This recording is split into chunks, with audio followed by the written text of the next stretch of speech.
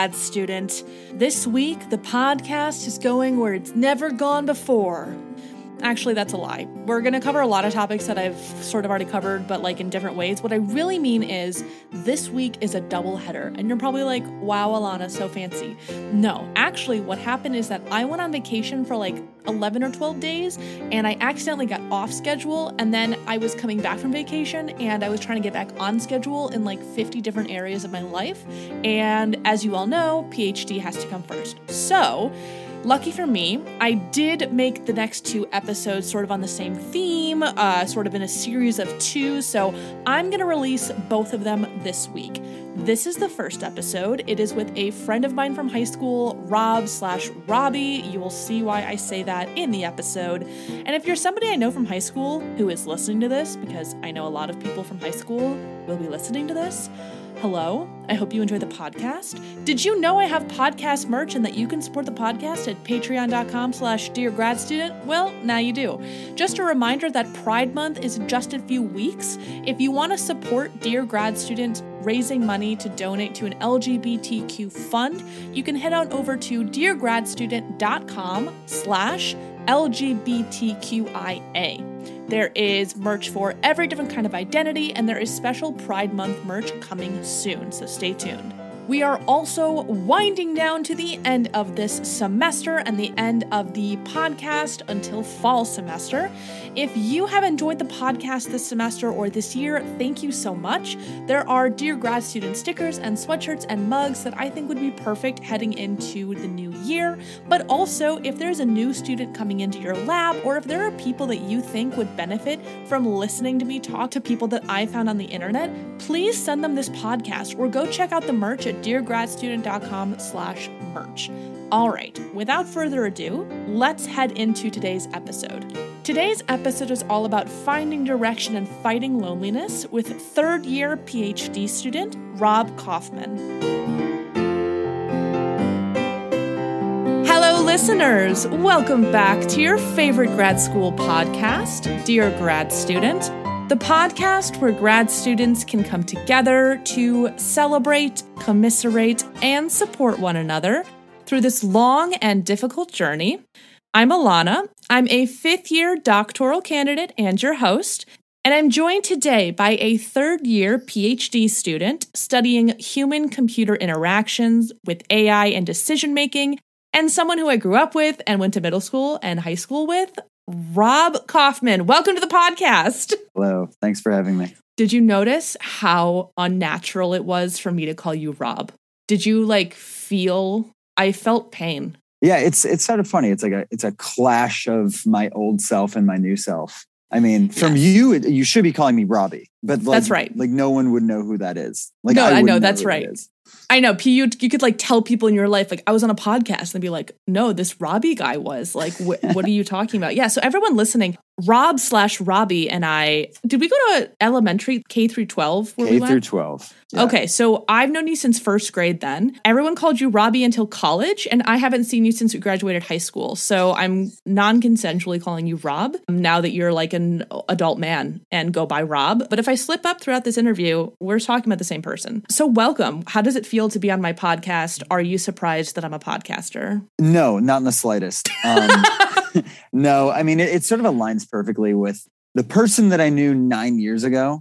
Extremely talkative, extremely excited, extremely ready to share your opinions and hear about other people's opinions. No, it makes perfect sense. Yes. Yeah. High energy. Wow, that's really funny. Honestly, I'm you just really perfectly described me. I feel very seen, and I'm also somewhat surprised. I'm very readable, though, so I guess I shouldn't be that surprised. Yeah, I mean, I think it makes sense for you, and it's kind of cool. I like it. Thank you. Okay, so so now I'm cool. That's, you know what? That's good. I will take it. Yeah, it's interesting because when I was thinking about planning this episode, I was like, how do I describe my relationship with you? I was like, well, we were friends, but we weren't in the same circles, and for at least a year, I don't know if it was I think it was in middle school. I think I had a crush on you, but I don't know we were just friends the whole time. Right. Were we friends? We weren't in the same circles. I was like, we were friends. We were, especially around like the middle school time. Like we were, yes, like right around the time that we had laptops and everyone was super excited about AIM. Like you and I would always be chatting on AIM. And I think there was like was there video AIM at that point? I don't know, but I did those YouTube videos for a while and people did Skype. People would like Skype. Maybe it was Skype. Yes. AIM like grew into Skype and people would like log on to Skype and chat with people and then like video chat with like who you were really close friends with. And it was like a thing. Yeah. Because I remember constantly talking with you on AIM and Skyping and all of that stuff that really doesn't exist anymore. No, not at all. Yeah, that's so funny. I guess I like forget how much, because again, like we didn't hang out very much outside school, but you're right. We talked all the time. Right. I think I've been to your house once. I have this like memory of like this one time we maybe were working on a project and I was at your house and I met your mom, but like once. So I have like a similar memory, but it had nothing to do with a project and it was on Halloween. So I'm not sure if... What? I don't know. I've got some memory. Did we do Halloween together? I think we trick-or-treated like around that time when we were too old to be trick-or-treating, but we wanted candy and... Was it with Jake? Yeah. No. Yeah. Yes? With Jake. Yeah, it was like around that area. Yes. Like around the, what do we call it? The oval or whatever. Yes. That must have been like 11th or 12th grade. Yeah. Like way too old to be trick-or-treating. Way too late. Like we should be like at a party, but we were like, no, I want chocolate. So we're going to But also like we were like, I was definitely not partying in high school, whereas like a lot of my friends at that time were. So that was also like, oh, we're not going to go to a party. That would be like stupid. Let's trick or treat was really me being like, I wasn't invited to a party because no one invites me to parties because I don't party. So instead I'll trick or treat and be like, this is definitely like what I want to do. Like I'm choosing this, like I'm a trick or treater. Like it's cool. So I was just a candy and like I did party, but I just wanted candy. Like I was just like an enthusiast for candy. Oh my gosh. So really me feeling insecure about the fact that I didn't party convinced you and at least Jake that trick-or-treating was a good, fun idea, and you were sold. I mean, there were several of us. Were there? Okay, I feel much better about this memory, but I don't remember anyone else but you and Jake. Yeah, no, Sam was there, Nikki was there, Austin was there, Woo Young was there. Like everyone that lived in that area was there hanging out. Yeah. I also have a memory of a Halloween party at Sam's house. Were you at that?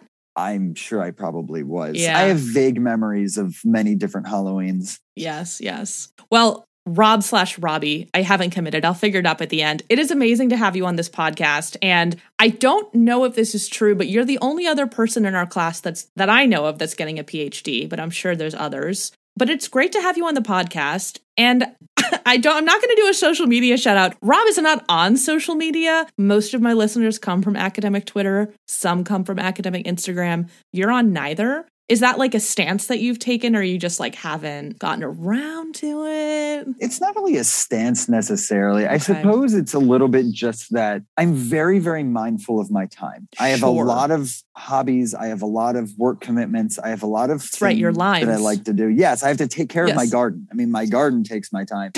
And so it's just sort of like, it's that I'm careful with my time. And I also understand the ramifications of overuse of social media, such that I really strongly limit my time on social media. And so because of that, I've never really felt any sort of motivation to join Instagram or join Twitter or do any of these sort of ways that people connect because frankly, it doesn't serve the way that I like to live. Right. I prefer to call people and text people and connect in other ways. Yeah, that makes total sense. Also, like, I don't know, you seem very earthy now. You're like, yeah, I limit my social media use. I grow limes. Like, I have a lot of hobbies. Like, I have things to do. I'm like, I'm happy for you. I haven't even told you about the little kombucha factory I have going in my kitchen. Honestly, right now. I couldn't be less surprised than I am right now. And I'm also very jealous because I'm a very big kombucha fan. But why don't we tell the listeners a little bit about your research background? I think whenever I have a topic like the one we're going to be talking about today, which is changing fields, finding your direction, it's really important to put you in your context so that people kind of get what you do in general. So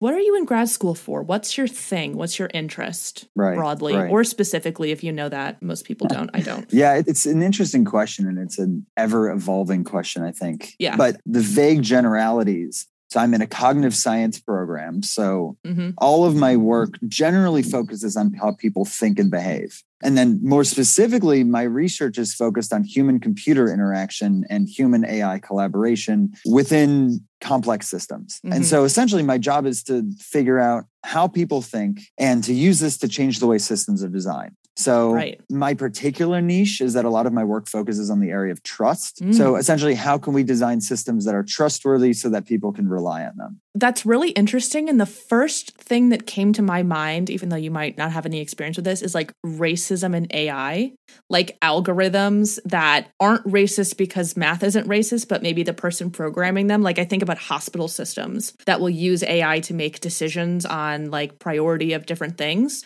And just simply because the healthcare system is racist, it prioritizes patients in a way that is not actually equal, even though that was the goal of the AI in the first place. Right. Yeah. So that's it. And it's a huge bias in AI is a huge area. And it's bias that comes from a lot of different directions. I mean, one direction is, the programmer. Everyone is going to be biased in some way, even if you try to limit it. So the programmer will be biased. But then you also have biased data sets, and the data sets that you are training your models on, if you're not getting representation from all sorts of different opinions and perspectives and diverse groups, depending on what you're trying to direct your algorithm to do, then the output of the algorithm, what it considers a ground truth, might not be representative for all people. So yeah, bias in AI is definitely huge. Yeah. And the research that I do is sort of tangential to it, where it's trust in AI decisions. And I did do some work in healthcare, and it sort of is trying to take diversity into account, but from the user's perspective. So essentially, you've got AI systems that come up with certain decisions. And in general, the systems are pretty good. Like, for example, you've got radiology AI systems that are really good at identifying lung nodules, say, and saying that they are cancerous. Oh. And they're pretty good at doing this. And there's, some local systems that are even better than radiologists. But the idea is that a lot of people don't trust these systems, no matter how good they are. Yeah. Because they don't know what sort of biases it may have. They don't know if it came from a biased data set. They don't know if how is it making decisions? Machines can't think, right? All of that stuff. Right. Totally. So my focus on that is we've got different people that are using and interacting with these systems. How do we take an understanding of how they think and how they differ, right, and then build systems that are adaptive that can meet them where they need it? So I think that this is fascinating. I also feel like this is just where my mind went. Roll with me here. So like 100 years from now, when humans and robots are like in their civil war, you're like priming the humans to trust the robots to be mind controlled, like all of that. Like you're basically like, no, trust them. Everything is fine. Like that's what it sounds like. You want to convince us that AI and machine learning can make decisions that we can trust. And that's going to lead maybe to the world being taken over by robots, but maybe I'm biased. I don't know. Do you ever think about that? Like, oh, totally. Okay. Yeah. I mean, good. And you're not the first person that's brought up to me. Oh, good. Making AI systems more human and personable and trustworthy could go terribly wrong. And so a lot of my focus is not about necessarily building trust in the positive direction every time, but building appropriate trust, as in knowing when you shouldn't trust, knowing when the system is not going to make the right decision, and then preparing you so that you can navigate it or make your own decision and take back control. Right. So it really is like true decision making in that way. It's like trust neutral. It's that there is trust on either side of the spectrum of the right thing has happened or the wrong thing has happened. Right. Because the case is right now, the systems are more trustworthy than we give them credit for. So a lot of the work is building up the human side to make people trust the systems. Well, and it probably slows down the science when people don't trust them. Well, right. And it slows down adaptation of the systems. But on the other side of it, you don't want to go too far, and you don't want people to over rely on what an AI system will do, because you're never going to have a perfect AI system. Right. You have to empower people to be their own decision makers. They can use AIs as assistants to make good decisions, but they have to be empowered such that they can take back control and be the decision makers should the AI fail. Last question on your research. Are you a tech bro then? Absolutely not. Okay, good. I mean, no, it's fine, but. No tech broiness from me. Okay. I suppose I am tech bro tangential where you are off social media, you grow limes, you're making kombucha. I just watch out, it's a slippery slope. Slippery slope, yeah. That's I actually asked a friend what defined what a tech bro was the other day because I wasn't entirely sure. And based on their definition, I don't think I'm a tech bro. Okay. I do feel like a lot of tech bros make a shitload of money. So I feel like that at a baseline, you're humbled. As a grad student, like at a baseline, true, you're humbled. Yeah. That's how I feel. Ask me again post PhD, but for now, yes, no. I will, because I'm sure that will not be the case. I feel like the area that you're going into is so important. I know before you were talking about like you've had interviews with Facebook and like different companies, like that's where they're all headed. So what you do is incredibly impressive. And so today's episode is really going to be focusing on changing fields and finding direction. And I know that you have changed interest areas, but it's actually one of 2 episodes coming out on this topic. But today's episode is also going to talk about the human side of all of that, right? Fighting loneliness, even leveraging tough times and tough things like PTSD to promote growth in life. So I want to start by talking about sort of your journey to grad school. I know that before we started recording, you mentioned that we were both inspired by the same AP class in high school to go into psychology. Tell me a little bit about that, and then tell me, the journey since. It's been a really interesting journey, and I've hopped between many different fields, but each time that I hop between fields, I learn something else about myself. I learn something else about the field and the world, and then I take that and move to the next thing. And every time I get a little bit closer to what feels right to me.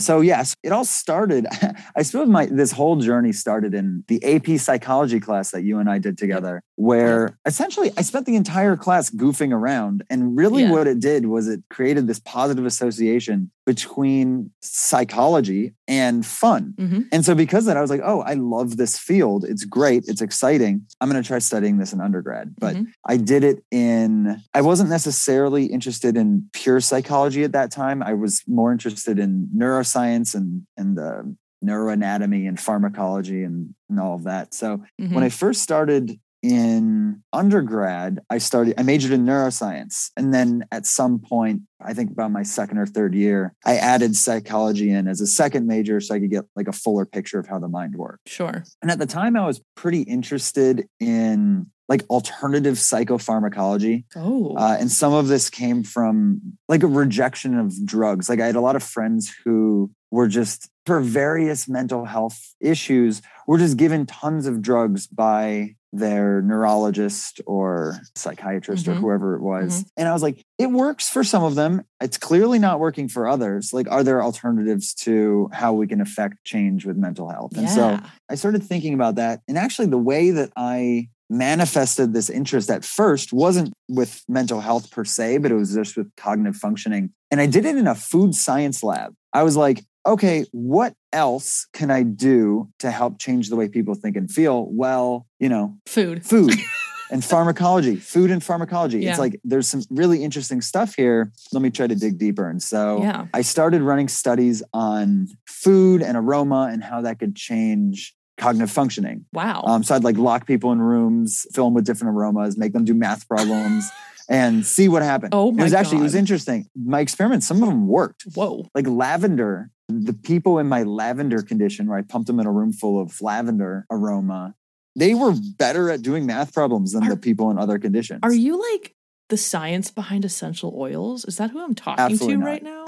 Oh my God. No, actually, I chose that problem specifically because I got so annoyed at people that made these claims about essential oils. I was like, okay, you walk through Bath and Body Works, you've got this calming lotion. I'm like, it's not backed up by anything. Oh my God. So that's how I chose that particular study, is like, I'm going to try to put some science in. I love all of this because I feel like just how, when I asked you if you're surprised that I podcast, like I couldn't be less surprised that like, this is who you have evolved into and how like I'm hearing you talk about like, I just got really angry about essential oils. So I started to fight it with science. I'm like, of course you fucking did. Like that tracks so well. Yeah. So then you were in this area of all of that and pivoted, changed, because you're very much in like a coding AI world now. How did that transition happen? Right.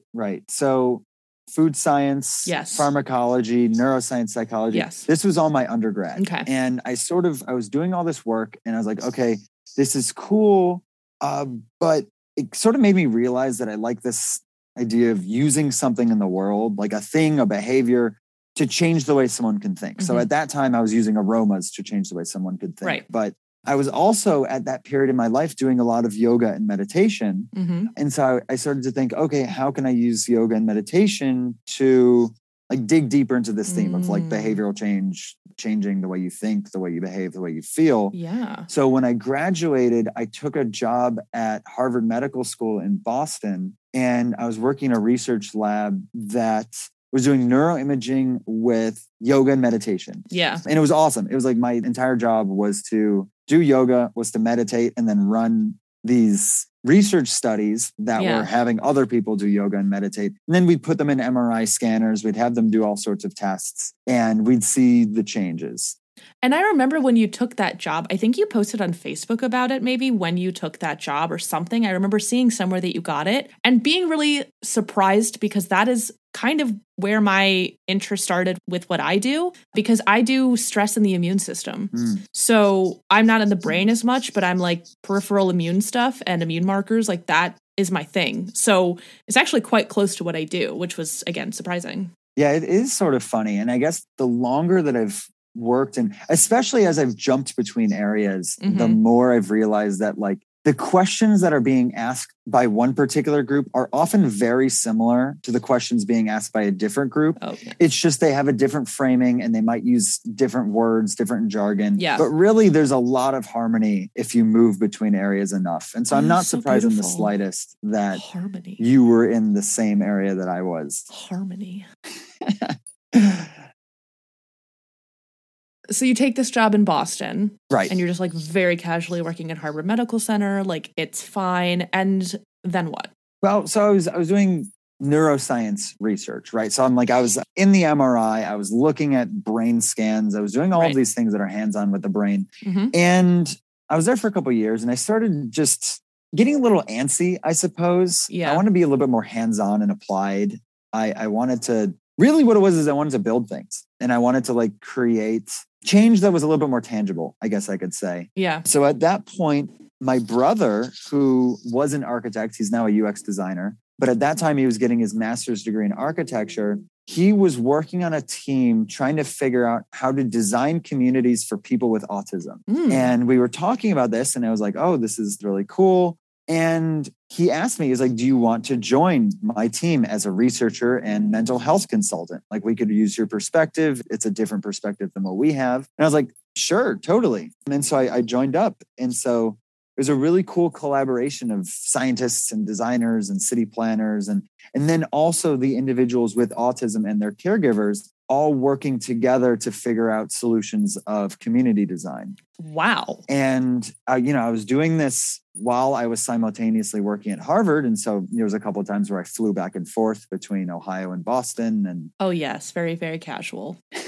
What was really remarkable about it to me was that this was the first time I'd ever sort of combined my area of interest in the brain with an actual design problem. Yeah. Like before I had sort of done it in a peripheral sense, but this is the first time that I had ever actually worked with a design team. Right. And that's sort of was the catalyst that changed my perspective. And I decided, okay, I don't want to stick with neuroscience anymore. I love this whole mind stuff. I love this whole brain stuff. It's awesome. It's great. But I need to be digging into design. I need to be building things. I need to be working with my hands a little bit. Applying it. Yeah. And so, and at the time, my brother and I were also working on a small startup, building like web infrastructure and things like that. That's not doing good for your tech bro status. Watch out. No, I'm kidding. Keep going. Well, we sort of let it drop after a little while. We built some stuff. It was cool. It was a great experience. And then we both decided that we wanted to move past it. Sure. So it was a really great experience. We were really excited to do it. And then we moved on. And that especially because that was time for me to go to grad school. Yeah. And so when I was choosing a grad program, the reason that I moved from this neuroscience area into the design area into a cognitive science program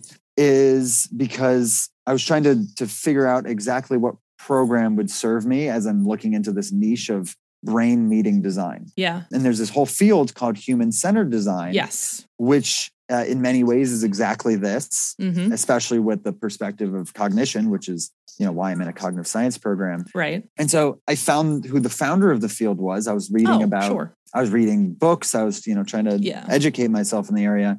The founder of the field, or at least I guess we'd call him one of the founders, was this man called Don Norman, who came from University of California, San Diego Cognitive Science Department. And I was like, that's pretty cool. That's great. Oh, they currently have a design lab. That's awesome. So I applied and I talked to some professors and it ended up working out. Yeah. And so now that's the program that I work in. I work in the design lab. And that's sort of where I am now, where I've sort of... Do you like it? Yeah, I do like it. I mean, I guess there's this major theme here of like throwing myself into an area, figuring out what I like, figuring out what I don't like, and then using that to guide my next move. Yeah. And so that sort of moved me from neuroscience to food science to neuroimaging to design to cognitive science and design, like all that. It sort of moved me around places. Yeah. And it's not as if that moving is done. It's happening in sort of smaller loops now. Yeah. So I love what I'm doing, but I'm not settled. I love that you said it in smaller loops, like you're talking in AI language of like, you're just getting more and more precise as you go. But I actually love this story because I think another theme is like the flexibility of it all. I think that a lot of people, and I'm definitely one of them,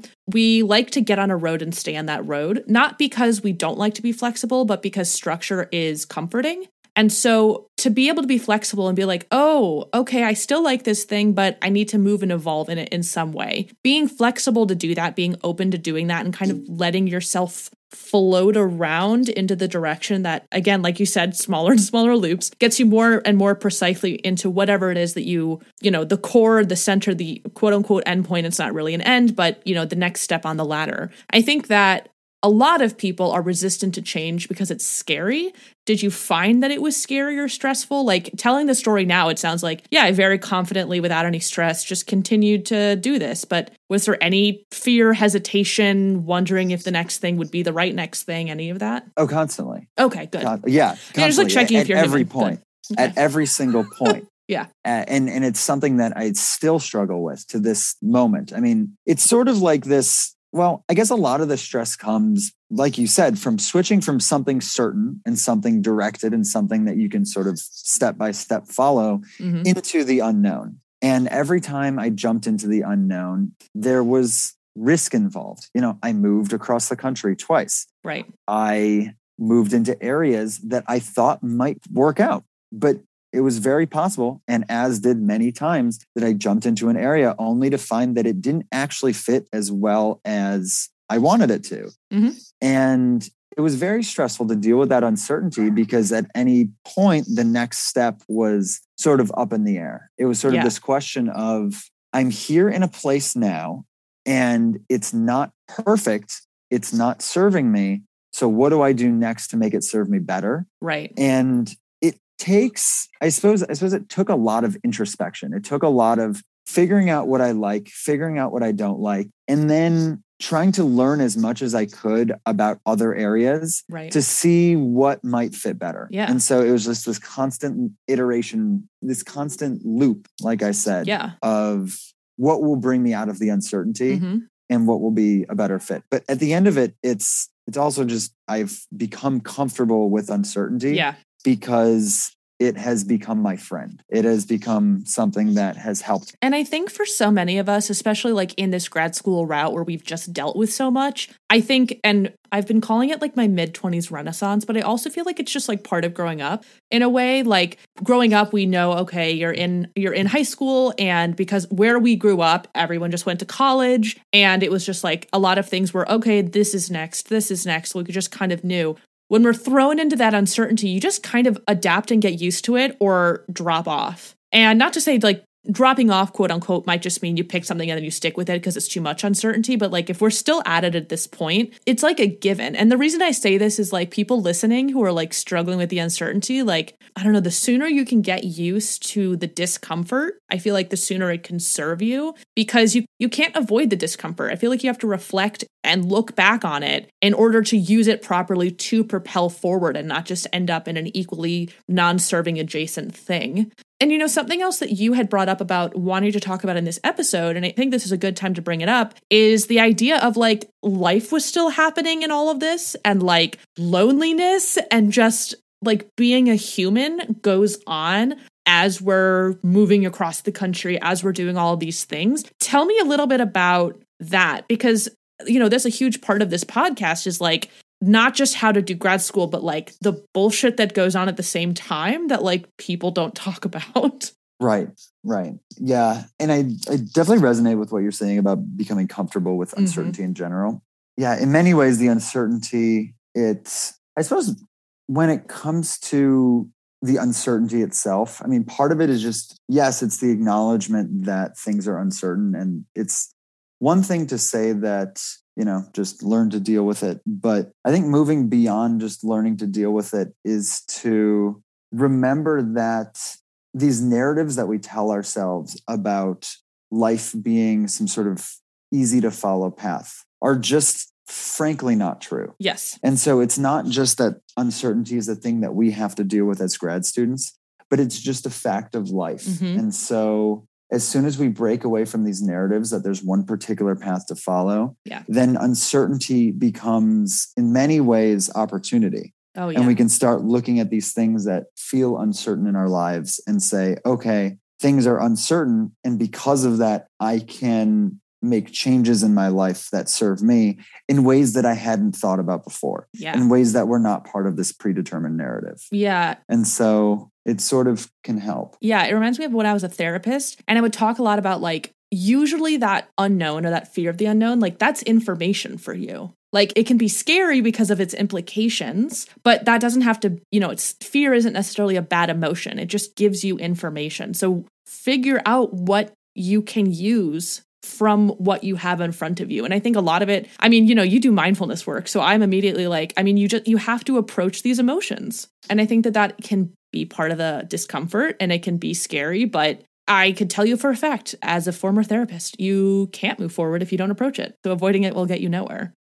Yeah, absolutely. And so, and that brings you into this whole idea of loneliness, especially when there's uncertainty around you, when you're perhaps on a non-traditional route or you're switching between areas, or essentially it can be really easy to feel isolated or as if other people don't understand your journey or your struggles. And I've definitely felt that before. And I think some of it is just the acknowledgement that pretty much every path is non-traditional. I mean, some people may follow what on the outside looks like a very easy to follow narrative. But on the inside, they're likely still struggling with some sort of decision at different points as they move forward. And it's different for everybody, but I think everybody in some way, especially in grad school, feels alone. And, you know, in some ways though, just like with uncertainty, feeling alone can present a lot of opportunity. It presents us with the chance to connect with the world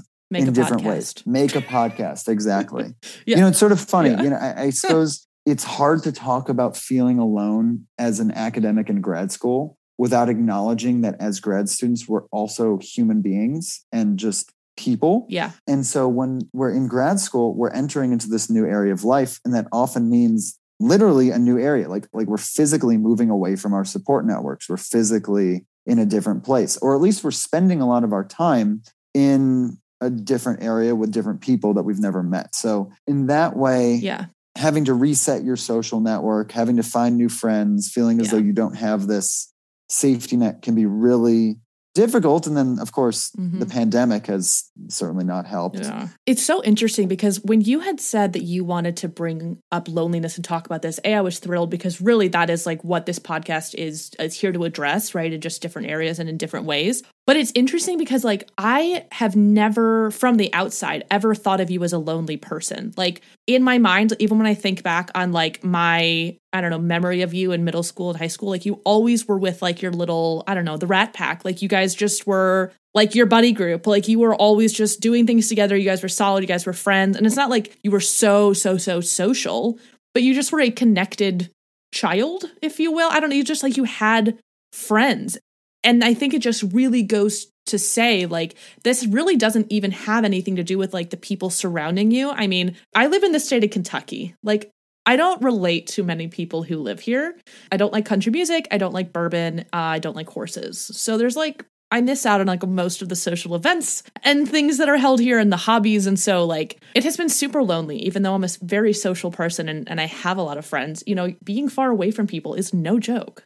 It's no joke. Right. Yeah. It's being far away from people. It's sort of like that mantra that is repeated that you could be lonely in a crowded room. It's all about the way that you connect with those around you. Yeah. And it's sort of funny to think about because I suppose I've sort of approached my own loneliness in the same way that I've approached the uncertainty surrounding what I want to do in terms of a research field, which is sort of just in many ways diving into something, seeing if it feels right, figuring out if I connect with either a group of people or an activity, and then taking those lessons and moving into a new area. So it's like, for example, finding a like-minded person and taking initiative to say like, hey, like, let's go grab a drink or let's go play basketball or whatever it is. Mm-hmm. And then because of keeping myself open to new opportunities and new people, I've been able to connect with people that I never, ever thought I would. Yeah. And do things that I never thought I would enjoy.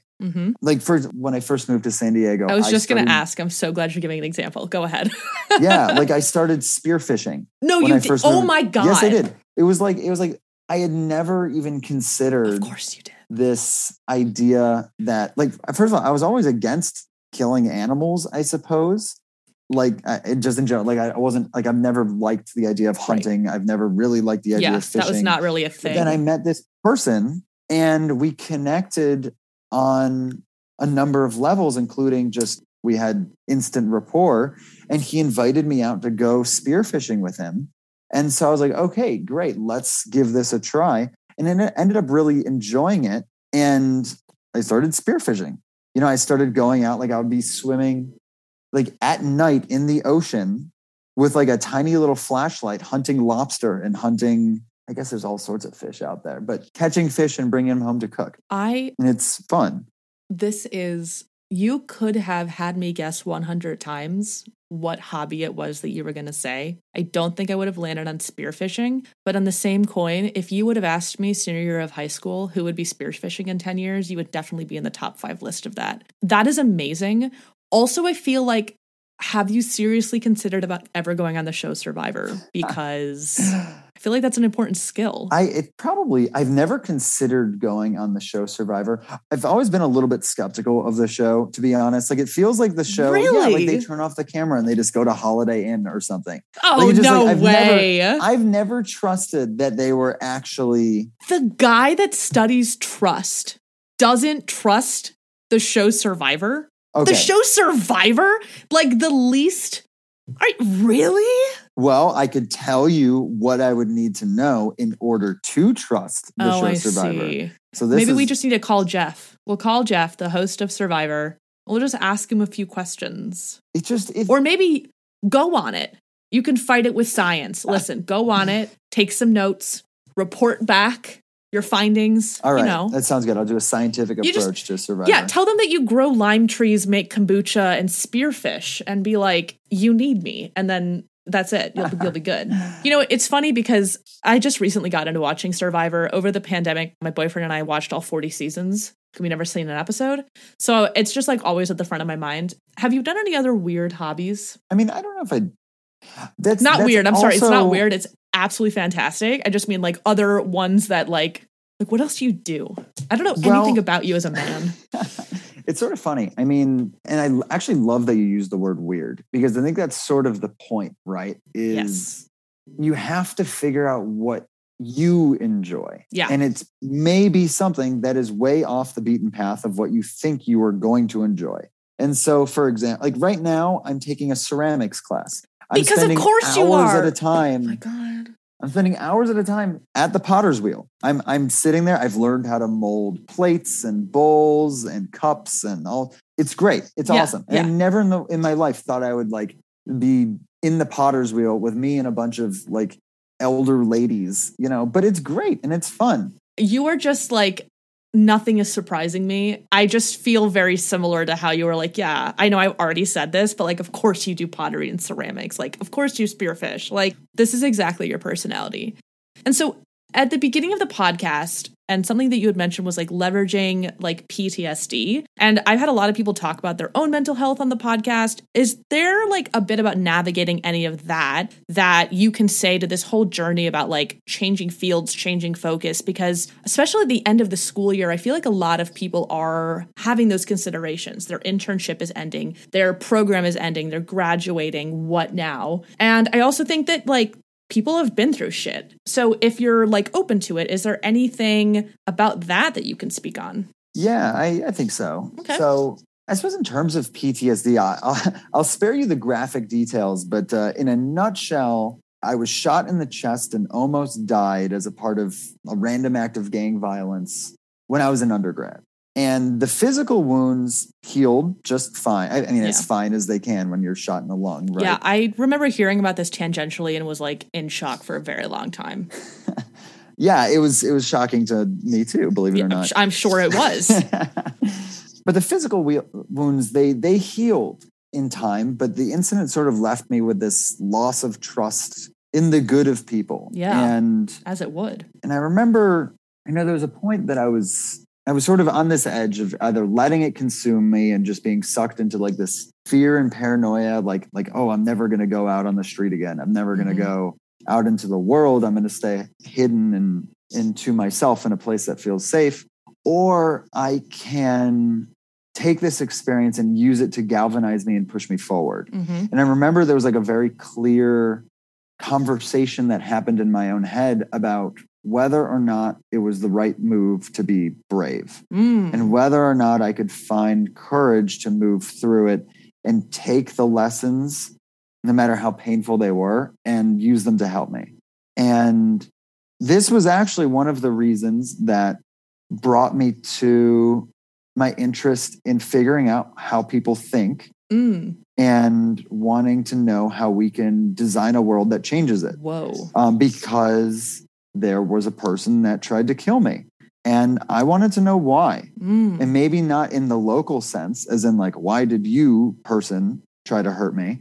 But why is it that people make the decisions that they do? Yeah. And what is it about the world that causes people to be in situations that causes them to make the decisions that they do? Yeah. So all of these factors that happen out in society that put people in places that they make decisions, essentially big picture systems thinking. Yeah. And that was the experience that galvanized my desire to study it and then try to build a world that changed it. Yeah.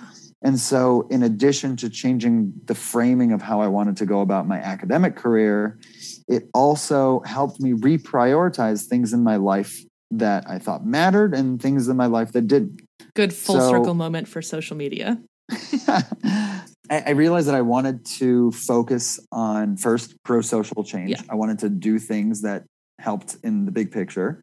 And I wanted my work to be directly applicable, right? And so this is a theme that, as I've mentioned before, at times when I found that my work was not directly applicable or causing tangible change, that's when I've made moves. And so once I was able to recognize these values, it's sort of served as a guide for me. Yeah. And so I suppose in many ways, and it's sort of crazy to say it, but in many ways, this traumatic experience has actually been a positive for me in the long run because it's allowed me to understand my priorities, my values, and the big questions that I find keep me up at night. Yeah. And that is how I've sort of directed myself in terms of career and also how I direct myself in terms of how I navigate questions of loneliness, questions of work-life balance. I can circle back to these ideas that I've learned about and thought about over time to say, I remember what it was like to almost die. And because of that, I know that the things that matter to me are my friends, are my family, are causing change in a pro-social way and living a life that I enjoy and brings meaning to me. Right. And so I can kind of circle back to these themes and ideas in a way that makes PTSD and the fear and the trauma that I experienced serve me in a really positive way. Yeah. And what you're talking about, I mean, at least in a research sense, I've seen it described as like post-traumatic growth. Like this is very much a thing. And I think that, first off, I'm really glad that you shared that. Thank you for sharing it. And I'm glad that I've asked about it now because I really feel like it wraps everything together and sort of like tells this narrative of everyone has, I hate to be like so cliche, but I'm probably a cliche person, but like everyone does have a journey and a story. And I just feel like it can be really easy to get caught up in that, but that can also be where we find like our greatest interests. Like when I think about my own interest in like stress in the immune system, I don't really talk about this on the podcast. You may know this somewhat, but like I had a really hard childhood, like a very stressful, like I was truant and I like joke about that, but like you would see me be late to like every single class. Like I had AP Gov at like 11 o'clock every day. There was a kid, every time I was late, I would like get to school at 11, would like make some comment like, thanks for joining us. And I'd be like, dude, you have no idea like what's going on in my life. And like in high school, you don't. Like, I don't blame this person, but it's like very on brand for them. But like, I had a very stressful time. And I just remember being interested in stress, how people cope with it, and not so much interested in like covering childhood trauma in a psych way, but I was pre-med. I did a pre-med degree because I was thinking about med school. And I just remember wanting to be tangential to that. And so using my own experience of like high stress and some other things that I don't talk about in this podcast from growing up, it's like, that propelled me as well to think about, at least in a research sense. So I think on multiple spectrums of, hey, I had a tough childhood, or hey, I had this like very stark traumatic thing happen, we can pull things from our life experience to help us navigate some of the uncertainty, some of the whatever, in a way that does promote growth, in a way that it doesn't have to be as scary, in a way that we like learn to trust our own decisions, not to like really full circle it with like trusting decisions. But I feel like I trust myself more because I've let myself experiment with the uncertainty, right? Because I get better at making the right choices for me as I go, which is why I feel like it's part of growing up too. Yeah, that's a really great insight. I'm happy you shared that. I just like, you know what? I feel like I've been talking to you and you just seem so analytical and so smart. I'm like, holy shit. But I just made you be like, wow, that's really interesting. And now I'm like, I'm smart too. That's cool. That's cool. I can do that too. Yeah, I think a lot of it comes into the narratives, right, that we tell ourselves. Yeah. And leveraging our own narrative, and also acknowledging that your own narrative can change and that there are things in your life that maybe are unexpected, that maybe are uncertain, that maybe are unfortunate. Yeah. But they are part of your narrative. Yeah. And it's okay. Everybody has things that they struggle with. Yeah. And I really feel like we went really meta with it. Yeah, it's really interesting. I mean, I think that it's interesting because as we're thinking about like this in a meta sense and it bringing it all back to things in the beginning, I'll give you a second to think about it because we can sort of veer into how I wrap up episodes, which might be where you're landing with some of these thoughts anyways. But I end all my episodes with final thoughts. And these are like takeaways. These are like, let's put it all together. Like, what should people remember? What should their takeaway message be from this? And I think that these like themes of narrative and the things running through your mind, I mean, what would your final thoughts be? I suppose just this theme of openness, this theme of narrative and openness, that we tell ourselves these stories, but the stories are made up. The story of who I am and what I'm going to do next are only that. They're just stories. And being open to allowing that story to change, to acknowledge that the story may not be the story that we wanted. We may not be in the field that we want right now. We may be unhappy. We may be lonely. We may lack social support. We may have PTSD. Whatever it is, it may not be the narrative that we wanted it to be. But through introspection, through constant learning, and putting ourselves in a place where we can be open to change, we can move from what may be a dark place to a much brighter one. Yeah. And we can do it in whatever way we want. It doesn't have to be the prescribed narrative that the world tells us, and it doesn't have to be the prescribed narrative that we tell ourselves. It can be something completely new and completely unexpected. I love this. I think I like that we've gone so deep in meta. I think part of it probably has to do that, like, when I think about it, I guess I've known you most of my life. And you're like one of the only guests that I've like had on that I've known this long. But also I thought of 2 cliches that I'm just going to use as my final thoughts and just like stick with me on it.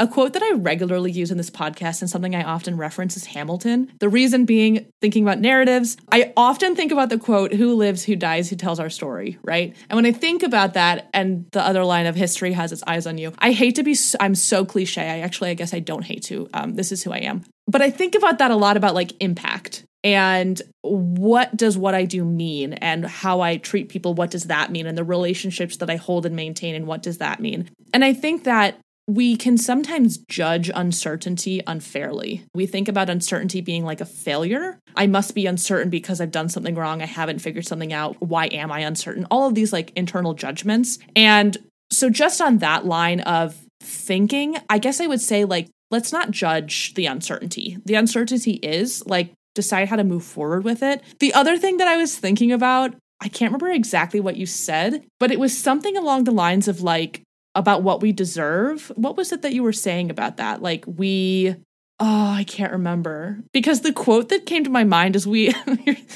accept the love we think we deserve. I was going to like make this whole thing about like, I think it had to do with like success and the things that we achieve. Like we don't need to like really limit ourselves in terms of where we can go, or like if we're unhappy, what next? Like anything is next. Mm-hmm. And I keep saying I hate to be cliche, but I know that that's who I am. But it feels silly. But I don't think that it is. I just think that it's a theme that really rings true. So I guess that's what I would want people to remember. I mean, this episode went so deep. Like, it's really hard to pick pieces. I love it. It's great. No, I know. I mean, it's really, I think, a fabulous perspective to think about uncertainty as simply a state and not a value assessment. Mm-hmm.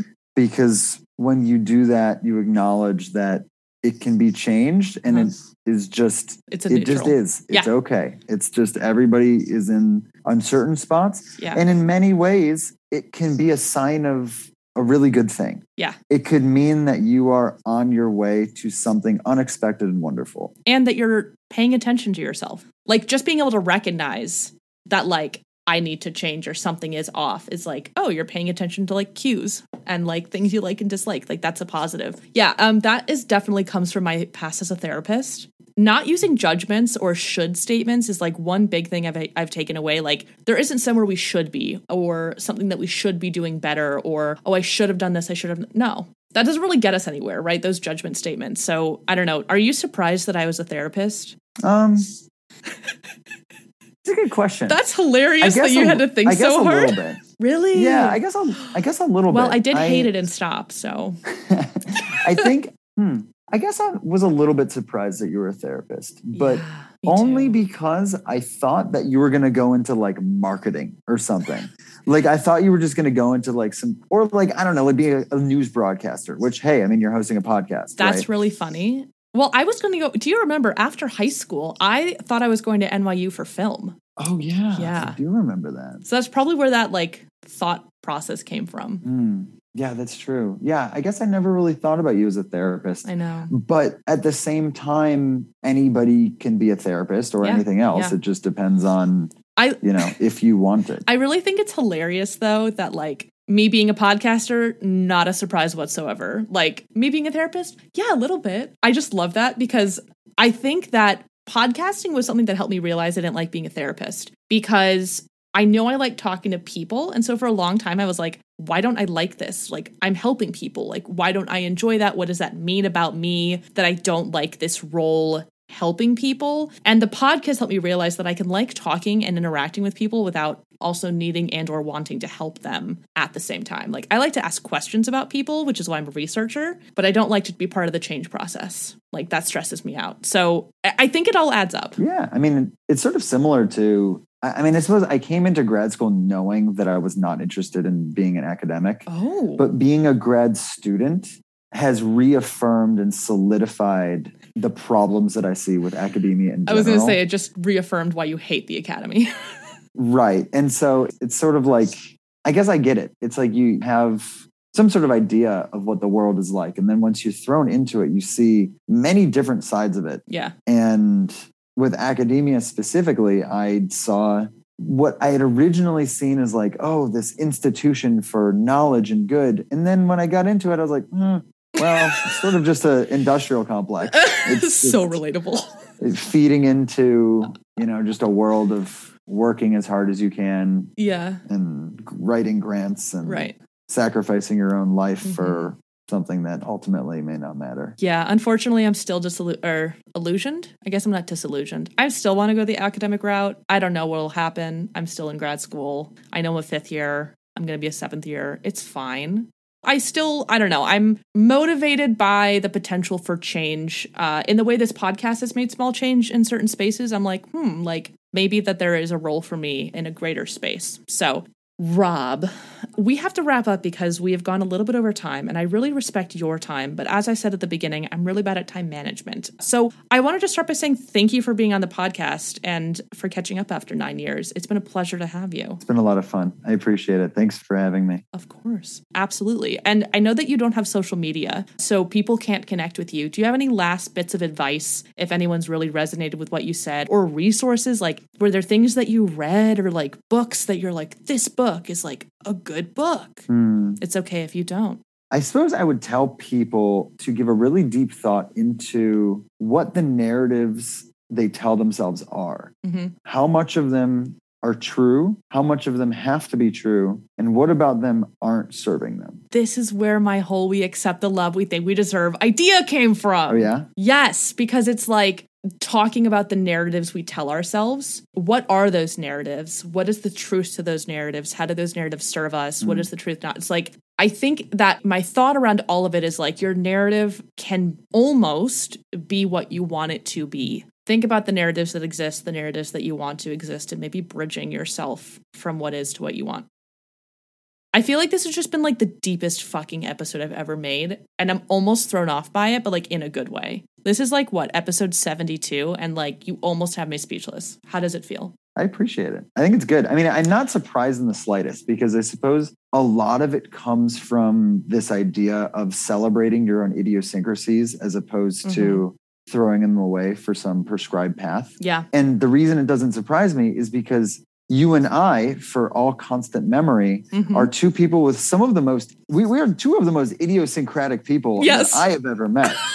And so it doesn't surprise me in the slightest that we've come to a point where we've discussed accepting idiosyncrasies and redefining your narrative and accepting uncertainty, because these are consistent themes, and these have been consistent themes since you and I have gotten to know each other. And maybe that's it, right? Maybe that's why we were friends. Like most of middle school and high school, is like secretly that theme was looming in the background, but mostly I was just obnoxious and annoying to you. But now we've come full circle with it. I was truly in high school, really should have been on ADHD meds. I mean, God bless my teachers. They did the best they could. I did the best I could, but there was a lot of energy there. There was a lot. I was annoying, and it's okay. I was 16. Well, I don't know. I guess I don't agree. Thank you. That's I don't so know, really. nice. I don't think, but I also have beyond what we've discussed in this podcast, I've got like a very much broader view of what I think society should be and shouldn't be. True. And I really don't like, for instance, the education systems that we have. I don't like the way that people are shoved into roles and told how to behave and how not to behave. Yes. And so I actually completely disagree that